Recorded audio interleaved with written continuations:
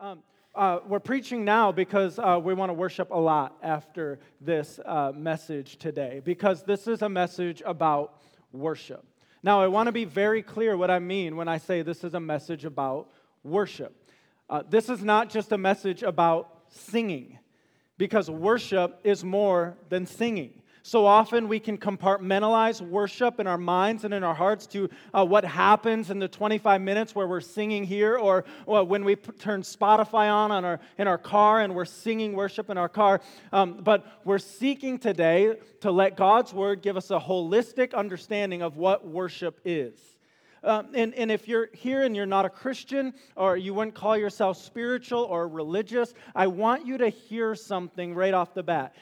Everyone worships. Everyone worships. I want to jump, if we can, on those slides to the definition of worship. To worship is this: it's to ascribe worth. Now, what does that mean? Another way to say it, it's to ascribe glory. It's to look at someone or something and to say, yes, that or you are what is most glorious. And then when our heart says you are most glorious or that is most glorious, we then begin to orient our entire life around that. We begin to live as if that is most glorious. And so Hebrew word for glory is just this idea of weight. There is something or someone, every one of us in this room is looking towards to give our life weight. And in that way, all of us in this room are worshipers. You can't not be a worshiper. God, as He created us, hardwired us to worship. So the question today isn't, do you worship? The question today is, who do you worship, or what are you worshiping? And this is why this is an important topic. We're in the midst of a series just called The Church. And we're seeking to understand what does God desire for this awesome and beautiful thing He calls His bride. And we want to just be a church that's about the things God says His church should be about. And so we've talked about the mission of our church and what we believe the mission of the church should be: to glorify God. The church is first and foremost about God's glory. It's about Him being worshiped. It's about Him being lifted high. How is He lifted high? By the making of disciples of Jesus Christ. And so we exist as a church to bring God glory by making disciples of Jesus Christ. But if we're going to make disciples of Jesus Christ, we have to know what disciples look like. What are we making? And how we say that around here is disciples of Jesus worship Christ, they walk with Christ, they work for Christ, and they witness for Jesus Christ. And today, we want to talk about this first W, this idea of worship. And so today, we're going to kind of break this into its two parts to today's sermon, and you see them right there on your notes. We're going to talk about the what of worship. What is worship? And if worship isn't just singing, what does God understand worship to be? And what's He calling us to as His people as worshipers? But I think we're going to get to the end of that first section, and we're going to go, yes, I want that. I want my life to be a worshiping life. How does that happen? And so part two is all about how does God make us into the worshipers He desires us to be. If I can, for clarity's sake, let me just let the cat out of the bag from the beginning. What is the sermon all about? Here's today's sermon in a sentence. Worshiping God means offering my whole self as a holy sacrifice to Him in all things and at all times. This is what we're going after. This holistic understanding that worship isn't 25 minutes a week on Sunday morning. It's not just the times I got worship playing in the kitchen, worship music playing in the kitchen. That God's idea of worship and what He longs for in us, His children, is this offering of our whole self as a holy sacrifice to Him in all things and at all times. And so, this morning, my eyelids open, and I felt this unbelievable weight. Early on in the church, we're only 4 years old, but first couple of years of the church, I would have walked in here just moody and grumpy, not really understanding what the weight or the just feeling is. I'm learning that when I wake up on a Sunday morning feeling that, I sense a heightened there's a heightened spiritual war going on in my own head and heart. And then I went, it's not surprising we are teaching on worship. Because y'all, listen, there's a war for worship in our heart. We are in a war for hearts that'll worship the one true King. And when we walk out of here, and not even when we walk out of here, as we sit here, there's going to be competing things battling for our head and heart for ultimate worship. And so it's like 5 a.m. I'm like, why do I feel grumpy already? Why am I heavy already? After first service, Erica's like, are you okay? What's going on? I'm like, there's this weight, and I get there's a war for our hearts. And so I want to do this. I want to start today a little. Everything about today is unique and how we typically do. But I'm going to give us a silent moment. And in that silent moment, I want to guide your prayer with the Lord in these areas. Will you pray in the silent moment coming up that God would help you truly understand what His definition of worship is? Would you ask Him to reveal to you any corners of your heart that you're not wanting to relinquish, where your whole self is not wanting to come to Him and worship? Would you pray that He would allow you to keep the distractions out of your head for the next 25 minutes? The enemy would love to get you thinking about everything else but Romans 12:1 and 2 right now. And then if there's anything else you're worshiping, a lesser God, an idol, that in the only way that our good and gracious God does, with the gentle conviction in which He does it, that He would show that to us today so that we could repent and leave worshiping the one true King. So silence right now, and let's prepare our hearts for the Word of God.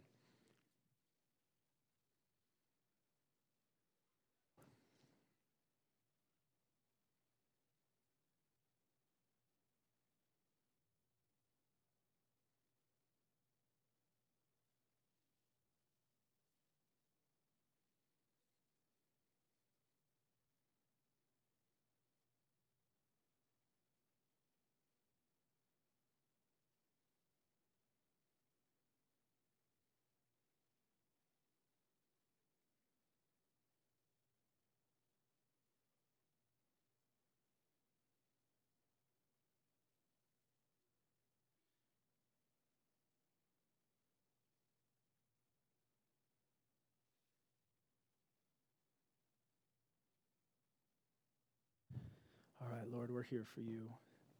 I pray in this time that you would teach us what you desire of our lives to be worshiping lives for you, that you would shine light on the corners of our heart where we want to hold on to things and not give you ultimate worship. I pray against distractions, and I pray where we are worshiping idols, Lord, those would be crushed today, and we would worship you, the one true King. I pray all this in Jesus' name. Amen. If I haven't said it already, I'm in Romans 12, and I'm going to be in Romans 12. If you need a Bible, there's under seats nearby you, you'll find copies of God's Word. And as I say, we're turning to Romans 12. If you're familiar with the Bible, you kind of understand what that means. You know that what that means is we're going to be picking up reading in this letter written by the Apostle Paul, but we're going to be picking it up about 2/3 of the way through the letter. But if you're newer to the Bible, you need to understand that just like when you got a letter in your mailbox, you wouldn't jump 2/3 of the way in, start reading it there, and think that you had an understanding of all that is going on. We need to understand something as we begin to read Romans 12. And I want to use just the beginning of verse 1 in chapter 12 to help us understand what's going on. Romans 12, verse 1 says, I appeal to you, therefore, brothers, by the mercies of God. I appeal to you, therefore, brothers, by the mercies of God. And so we can all read that and go, okay, I kind of understand what's going on. The writer of this letter, he's going to make an appeal, and he's going to make an impassioned appeal. I appeal to you, brothers, by the mercies of God. But that therefore that we have in verse 1 tells us something, that this appeal that he's about to make, it hinges on what he has written up to this point. And I would argue this, therefore, in the beginning of chapter 12, Paul is hearkening back to everything that he has written in chapters 1 through 11. Now, as we get to chapter 12 in the book of Romans, Paul turns the focus practical. He says, now I want you to understand, in light of all that I have written in the first part of this letter, what does this look like? How does this play out in our lives? And chapter 12 on gets very practical. But in the Christian life and in the study of God's Word, we have to understand all of the application God gives us is always rooted and founded in doctrine. Like we can't live out the Christian life apart from an understanding of what God says. And Romans 1 through 11 is chock full of the riches of the goodness of the gospel of Jesus Christ. And I can't read all of it right now. And so I picked a part in Romans chapter 8 that I think can give us a sampling of like what has Paul been writing in chapters 1 through 11. So let me read this out of Romans 8. And like as I read it, feel free to worship. Okay? There is therefore now no condemnation for those who are in Christ Jesus. For the law of the Spirit of life has set you free in Christ Jesus from the law of sin and death. For God has done what the law, listen to this part. For God has done, listen to all of it, okay? But pay special attention to this part. For the law of the Spirit of life has set you free in Christ Jesus from the law of sin and death. For God has done what the law, weakened by the flesh, could not do.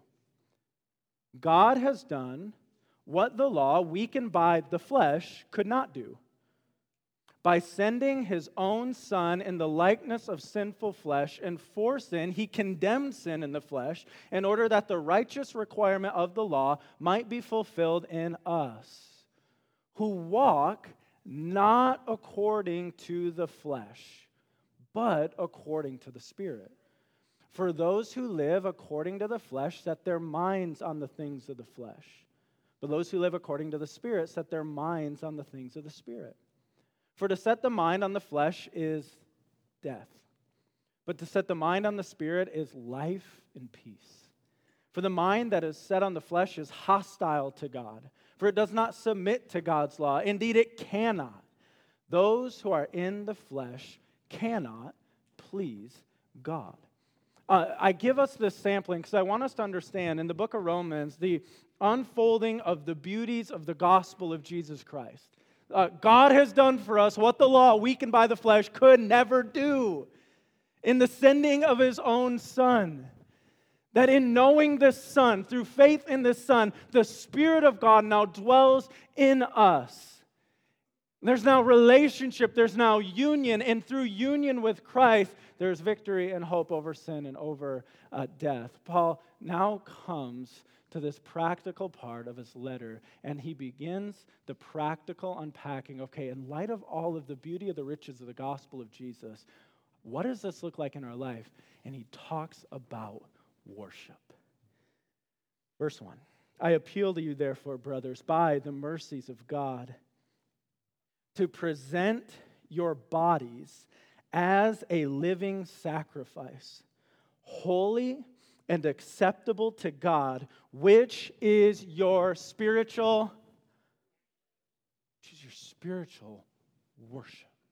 Let's define it together up front so we're all on the same page. What is worship? Worship is presenting my whole self to God as a holy sacrifice. Worship is presenting my whole self to God as a holy sacrifice. I want to combat, and I'm going to fight against, and I'm going to scratch and claw against us compartmentalizing worship into the times we're just singing. Yes, I'm going to talk about singing at the end of the message because, yes, Scripture, one of the most commanded things in Scripture is sing to the Lord. And one of the ways that we express our worship and praise is through singing. But if we think worship is just the times we're singing, we're missing out on the holistic offering of our whole selves at all times and in every way to God as worship. And so you came to church today to worship. And you get that, and that doesn't sound weird to you. But guess what? You're going to leave church today with the purpose of you're going to go home and make a peanut butter jelly sandwich for your kids to the glory of God. You can worship the Lord in the making of a peanut butter and jelly, in the changing of a diaper, in the putting food on another high chair tray. You can worship the Lord tomorrow as you're doing an expense report at work. And it's possible that we don't do those things in a spirit of worship. It's possible that instead of going to work tomorrow as an offering of worship to the Lord, we can begin to worship our work. It's possible that in seeking to serve our family in a spirit of worship, we can actually begin to worship, to look at our family unit and to say, you are what's most glorious. And then begin to orient our entire life around it. So there's this war for worship in our heart. There is so much at stake, but what God calls us to is the presenting, the offering of our whole selves to Him all the time and in every way to say, think about this. This week, I want us to actually think, okay, in what I'm about to do, Lord, let me do this right now. This small, the thing I have done without thinking hundreds of times over the last few weeks, how do I do this right now in a way that brings you worship? Like, that changes the way that we live. Worship is the presenting of our whole self to God as a holy sacrifice. So now, let's get practical on this a bit. I'm not yet to the how, but I really want us to think about, what does this look like? What does bringing your whole self, presenting your whole self as a sacrifice holy to the Lord look like at your home? Kids living in mom and dad's home, what does bringing your whole self to the Lord as a holy sacrifice look like?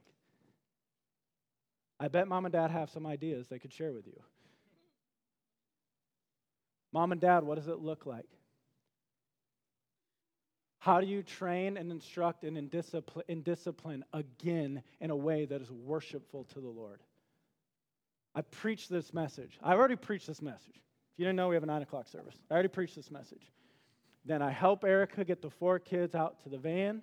And from this stage to that van, pushing my 1-year-old daughter into her car seat, right? Like she's arching, I feel the worship drain. The girl's got an arch on her. And I'm literally saying, okay, Lord, all right. How do I get her into her car seat in a way that worships as I do? Think about that. What does it look like? I think we often think like, okay, I'm leading my family to worship. We're coming to church to worship. Yes. And my question is, how do you bring Jesus back home to worship? All week long. What does worship look like in your job? What does worship look like? Not worshiping your work, not worshiping your career. We know that can happen. We know climbing some ladder can become the most glorious thing in our life. Not that, but how is God worshiped? How is God worshiped in when your alarm clock goes off tomorrow? And for those of you who will step on to a job site or an office, how is God worshiped in that? What does worship look like in your work? How do you do it in such a way that as a follower of Jesus Christ, your work ethic would be fitting for a follower? How do you do it in a way that the ethical guidance and the integrity in which you do your job is fitting for what worship would be to God? Or my question for us, and it's convicting, and I mean it to be convicting for us, are we comfortable singing 5 worship songs on Sunday and then going and cutting ethical corners Monday through Friday? Are we comfortable singing 5 worship songs at a church service on Sunday and being the lazy employee Monday through Friday? Are we comfortable singing 5 worship songs and being the unjust employer Monday through Friday? Jesus is after holistic worship. And there's a way that you can lead your company. There's a way you can be an employee. There's a way that you can work in such a way in which Jesus is magnified and made much of. And even if you don't like your job, hold on, let me call a timeout and go a little outside on this. Even if you don't like your job, even if you know this is not the end goal, you can show up tomorrow and worship God through it. Let me just encourage you towards that end.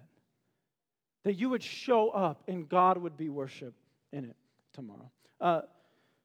What does worship, if worship is ascribing glory, and what we worship are the things we point to and say, you are most glorious and I will orient my life around your glory. What does worship look like in regards to our money? Jesus warned us the battle royale for worship will be with money. What used to be the green paper in our wallets that is now plastic cards in our wallet, like this will be the battle royale. This will be the octagon in which like battle for the worship of our heart. Some of you are like, octagon, what is he talking about? So what does worship with our money look like? More on that in a bit. This is really important. Part of offering our bodies as a living sacrifice is actually offering our physical bodies.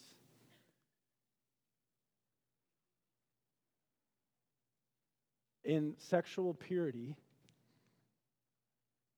have you offered your whole self to the Lord as a holy sacrifice? Just for a minute, junior high, high school, college students in the room, have you drawn the boundaries of sexual purity so far in the God glory zone that everyone would know ultimately the worship of that person is clear and that is the Lord? And if even just your pastor saying that right now sparks all kinds of shame, guilt, and conviction, I'll tell you straight up, junior high, high school, and college, I couldn't have said that with integrity. The lines weren't drawn there. And my prayer for you is that you wouldn't walk out of here just smothered in the shame and guilt of that. You would walk out of here in the joy of the gentle conviction of God to repent and draw them where God says to draw them. Oh, and adults, by the way, it's not just a young person thing. Have we offered our bodies sexual purity? Have we made a covenant with our eyes? And are we warring for the protection of our minds? And are we guarding our heart? This is going to be very specific, but one I felt like the Holy Spirit was prompting me to list today. What does bringing our whole selves to God as a holy sacrifice look like when we go on vacation? Or a weekend away with the buddies? Okay, here's the deal.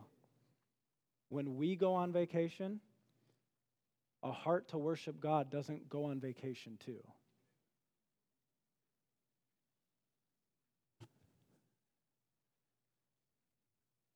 And there's this lie of culture, and there's this lie of the enemy. And I hear it in two ways. I hear it in the testimony of the person who says, and then I went to college, and then I wanted to have fun, and then after I got married, we started having kids, and I knew we should get serious about our faith. Think about the false lie of that testimony. I wanted to have fun, and then I wanted to get serious. It's a lie. And I hear it from the people, like we go on vacation and man, just looking to like a weekend away of just reality and just like, we're just going to go have a blast and then like come back to reality and make the kids their lunches. And listen, that is a perverted understanding of that which is fun. You and I both know the things that we looked at as fun when we were 18, 19, 20, 21 years old have created some of the most lasting like scars on our heart. Come on, you with me? Don't leave me up here alone. And so I just say to all of us, to students, Christian students, you don't go on spring break to have fun and then come back to reality. to all of us. We don't go on weekends away with the friends to have fun. A heart to worship God is with us all the time. I know that was specific, but I'm trusting the Lord. He had something in that. So, He gets all of me all the time. This is His idea of worship. Now, you're up on a Sunday morning and you're here because you want this. Like, all of us are convicted right now. I'm convicted right now. As I was listing those areas out Thursday, I was convicted over things that I'm like, okay, I got to preach on this, but I see in my own life some things that need to be oriented more in worship to the Lord. So the question is, how? What does this look like? How do we pursue this kind of offering of ourselves as a holy sacrifice to the Lord all the time and in every way? I'm so thankful verse 2 helps us with this. Romans 12, verse 2. Do not be conformed to this world. Let me read it again. Do not be conformed to this world. Let me say it again. Do not be conformed to this world. And oh, by the way, I find it so easy to spot conformity to the world and other people. And I find it so hard to spot it in myself. It's so easy for me to look at a friend or a family member who's like off and like, wow, look at them. Like I find it so hard to spot it in me. And I'm literally sitting there in my office this week like, Lord, I got to be honest. I have to have integrity with you. There are ways I don't even see that I'm conforming to the culture around me, and I don't even know it. Lord, open my eyes to see where I might conform. Jesus has a way, and this world has a way, and they war. They're at odds. And because like a fish in water, I live in a culture, I don't even sometimes know how I'm conforming to the world until God in His goodness, by the power of His Holy Spirit, begins to convict me and show me. By the way, great read, A Practical Guide to Culture. Practical Guide to Culture, John Stone Street, one other author. Read it. It's been eye-opening for me. And so, do not conform to this world. We're going to talk more about this, but keep going in verse 2. But be transformed, how? By the renewal of your mind. Do not be conformed to this world, but be transformed by the renewal of your mind. What happens then? That by testing you may discern what is the will of God, what is good and acceptable and perfect. How do we do this? What does a life of worship look like? How do we get there? How do I do this? I reject conformity to the world and am transformed by the renewal of my mind. You're like, okay, not super helpful. It just says exactly what it already said in the Bible. Let's unpack it. What does conformity, let's talk about conformity. What does conformity to the world look like? And then let's talk transformity. Not a word, made it up, but I like it. Conformity, transformity. Let's talk conformity first. And I want to talk about conforming to the world with us evaluating the T's of our life. The T's of our life. So let's look at these. When you look at your time and what you spend time on, and you can practically do this. Look at a daily planner and look at your calendar and see what gets scheduled in your life. The things that get scheduled in our life are what we prioritize. And that which is somehow related to worship in our life, we often spend time on. And so, I would just love all of us to be sitting over our calendars tonight, looking and asking ourselves, what does the way I spend my time say about that which is important to me? Whether that's with an iPhone, or whether you're still stuck in the early 90s and use a paper calendar. What does your calendar tell you about that which is important to you? And now, as I list these T's, the great temptation will be to have an excuse for every one of these. Yeah, but I'm just in a season, and my calendar right now doesn't ultimately reflect that which I would say are the priorities of my life. Right? When we were planting the church, I said that to Eric all the time. It's just a season. It's just a season. It's just a season. It's just a season. And one day I got slapped out of the season when she looked over on the couch and said, we're roommates. I'm like, I'm literally working on my laptop. She's like, we're roommates. What do you mean? And the priorities of that season of my life were so out of whack. But it was revealing idols in my heart. Don't come plant a church and fail at it. Where you're spending your time will reveal something about worship going on in your heart.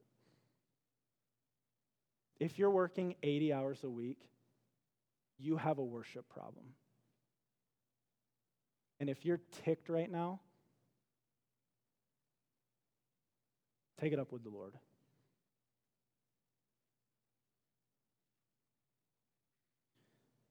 Wow, that just got heavy. Didn't say that in first service, so. Talk. We talk about what we love. So this week, pretty special week in the Graham household. Introduced my oldest two sons to their first ever Michigan State basketball game. Yeah, I know, at IU won. I know, shut up. From last Saturday, I talked about it every day with them. Like, I reviewed the lyrics to the Michigan State fight song. I looked up a definition of one word in the lyrics so I had an understanding of what the word vim meant. Michigan State has the word vim in their fight song. Who knows what that means? Finally, Sunday night, Erica goes, yo, dude, it's like 5 days away. Stop. We talk about the things that we love. Now, hear me. I think God gives us good things to enjoy. Like, we shouldn't feel convicted, like, whoa, I really enjoy this. I'm convicted. Maybe it's an idol. No, the question is, are you looking to that thing as that which is most glorious, or are you worshiping the Lord as that which is most glorious as you enjoy the thing that He's given? Is the worship going vertical? As I'm sitting at Assembly Hall with my two oldest sons, is the worship going vertical? Lord, thank you for this memory-making moment. Or is the worship going, Assembly Hall, right, down to what's going on there? What the things we talk about reveal that which we're treasuring. And if you want help knowing what the things you talk about are, ask your spouse. Ask your kids, ask your parents, what do I talk about? Treasure, our money, God's money He entrusts to us. In college, I realized that my bank does this thing where at the end of the year, you can print out a report and see where you spent all your money. Wow, talk about convicting. In Crawfordsville, Indiana, like the best restaurant's Applebee's. You should have seen as a junior in college how much money I spent at Applebee's. It was horrifying. I would challenge you, if you're married, single, whatever, print out 2019's report and just look at where you spent your money. I would challenge you, if you are strapped under an insane amount of debt, what are you ultimately worshiping? If you're piling on the debt just to keep up with the Joneses, your kids are like, who are the Joneses? What does it say about the worship war going on in our heart? Then our thinking. We think about what we love. We dream about what we love. Our thinking is a battleground. Our mind is a battleground for the war of worship. And thinking is last on purpose, because I want us to look back at verse 2 right now. Do not be conformed to this world, but be transformed by the renewal of your mind. How we pursue this life of worship is we do not conform to the way that this world operates as Jesus followers, but we are transformed by the renewal of our mind. And listen, I want to tell you how good our God is to give us the tools to renew our mind. First and foremost, our mind is renewed and we are made new when we come into relationship with Jesus Christ. Say amen. we become a new creation. That which we used to love is no longer the thing we ultimately love. He makes us new. He gives us His Holy Spirit. His Spirit indwells us. Our affections begin to grow and change. But then He's so good to us that He's left us His living and active Word. Not His dry and dead Word. He's left us living and active Word. And as we read it, and as we study it, as we meditate on it, as we hide it in our heart, He renews our mind by the power of His Word. We begin then to live with His Word hidden in our heart to go, man, everyone says that's normal, and everyone says that's what I should do, and everyone says that's how I should spend my money or look at my career. But as I study this Word, it seems there's a different way. And it seems this way is the way God is calling me to, and our mind is renewed. And it's so good. And then guess what? The war rages. And all of us in here know when we're getting pulled back into just being conformed. And the Lord in His goodness, in the row, the circle, and the chair, says, Brock, remember, come on. That's not the way. It feels like the way. The current's pulling you like it's the way. Everyone's telling you it's the way. But Brock, remember, that's not the way. And our mind is renewed. Now, then I want to show us how verse 2 ends. Do not be conformed to this world, but be transformed by the renewal of your mind, that by testing you may discern what is the what. What's the what? The will of God. That by testing you may discern what is the will of God, what is good and acceptable and perfect. So how do we do this? How do we pursue a life of worship where we bring our whole self as a holy sacrifice all the time and in all things? We reject conformity to the world. We are transformed by the renewal of our mind. And then with a renewed mind, I can then discern the good, acceptable, and perfect will of God. So when God is so at work in our heart, where we say, I know that's the way culture tells me to go, but I'm not going to conform to that. Because God is teaching me through His Word the way that He has actually called me to, I can now discern what is God's will, what He wants, what His way is. And now, let me bring it full circle. When we're able, with a renewed mind, to discern the good, acceptable, and perfect will of God, we then know how to offer ourselves as a holy sacrifice all the time and in every way.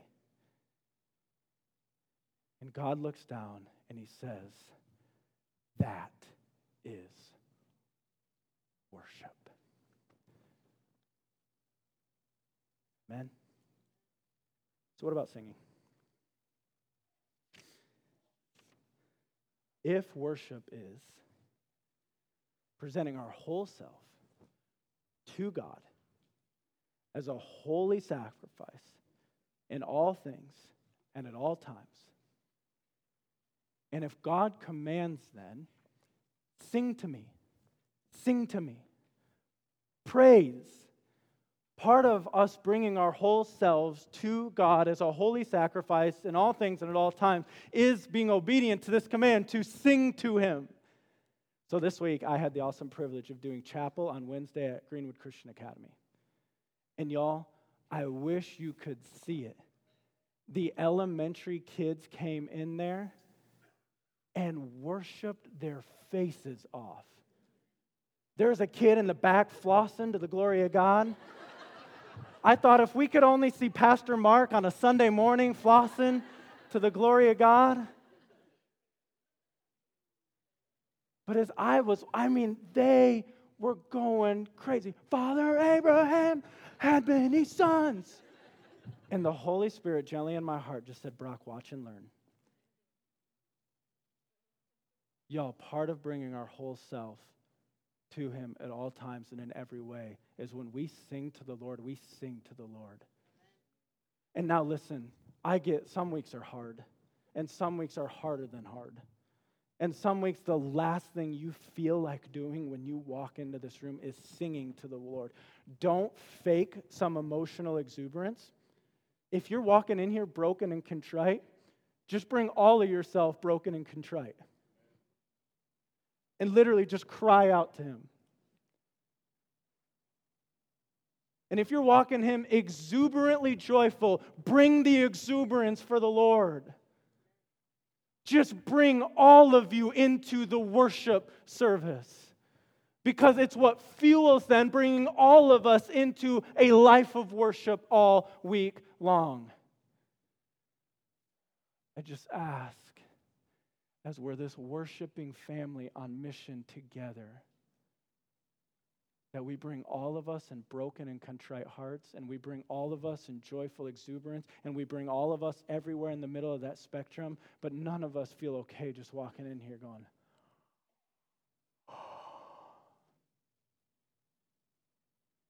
sing to the Lord a new song. Sing to the Lord all the earth. Sing to the Lord and bless His name. Tell of His salvation from day to day. Declare His glory among the nations. His marvelous works among all people. Ascribe to the Lord, O families of the people. Ascribe to the Lord glory and strength. Ascribe to the Lord the glory due His name. Bring an offering. Don't bring a yawn. You with me? Let's go take a hill, right? Is there a hill to take? Let's go. The hill to take right now is in our heart. We're closing with an extended time of worship. The first song of which we'll sing, I'm going to leave you seated. You probably won't know it. It's a song called New Wine. The idea is that, Lord, in anything, and the first line is literally in the pressing, in the crushing, and in the pressing. Create in me a new wine. Like this idea of create something fresh in me of worship to you. Create a spirit of righteousness in the good times and the bad and the hard things and in the easy things. Let me come as an offering to you. Create something in the midst of me in this. And then there's a line in the song that says this: make me your vessel. Make me an offering. Make me whatever you want me to be. Now, think about that lyric. That is a heart of worship. Literally, I do not lay claim over my own life anymore. Make me whatever you want me to be. Make me a vessel. Make me an offering. Make me whatever you want me to be.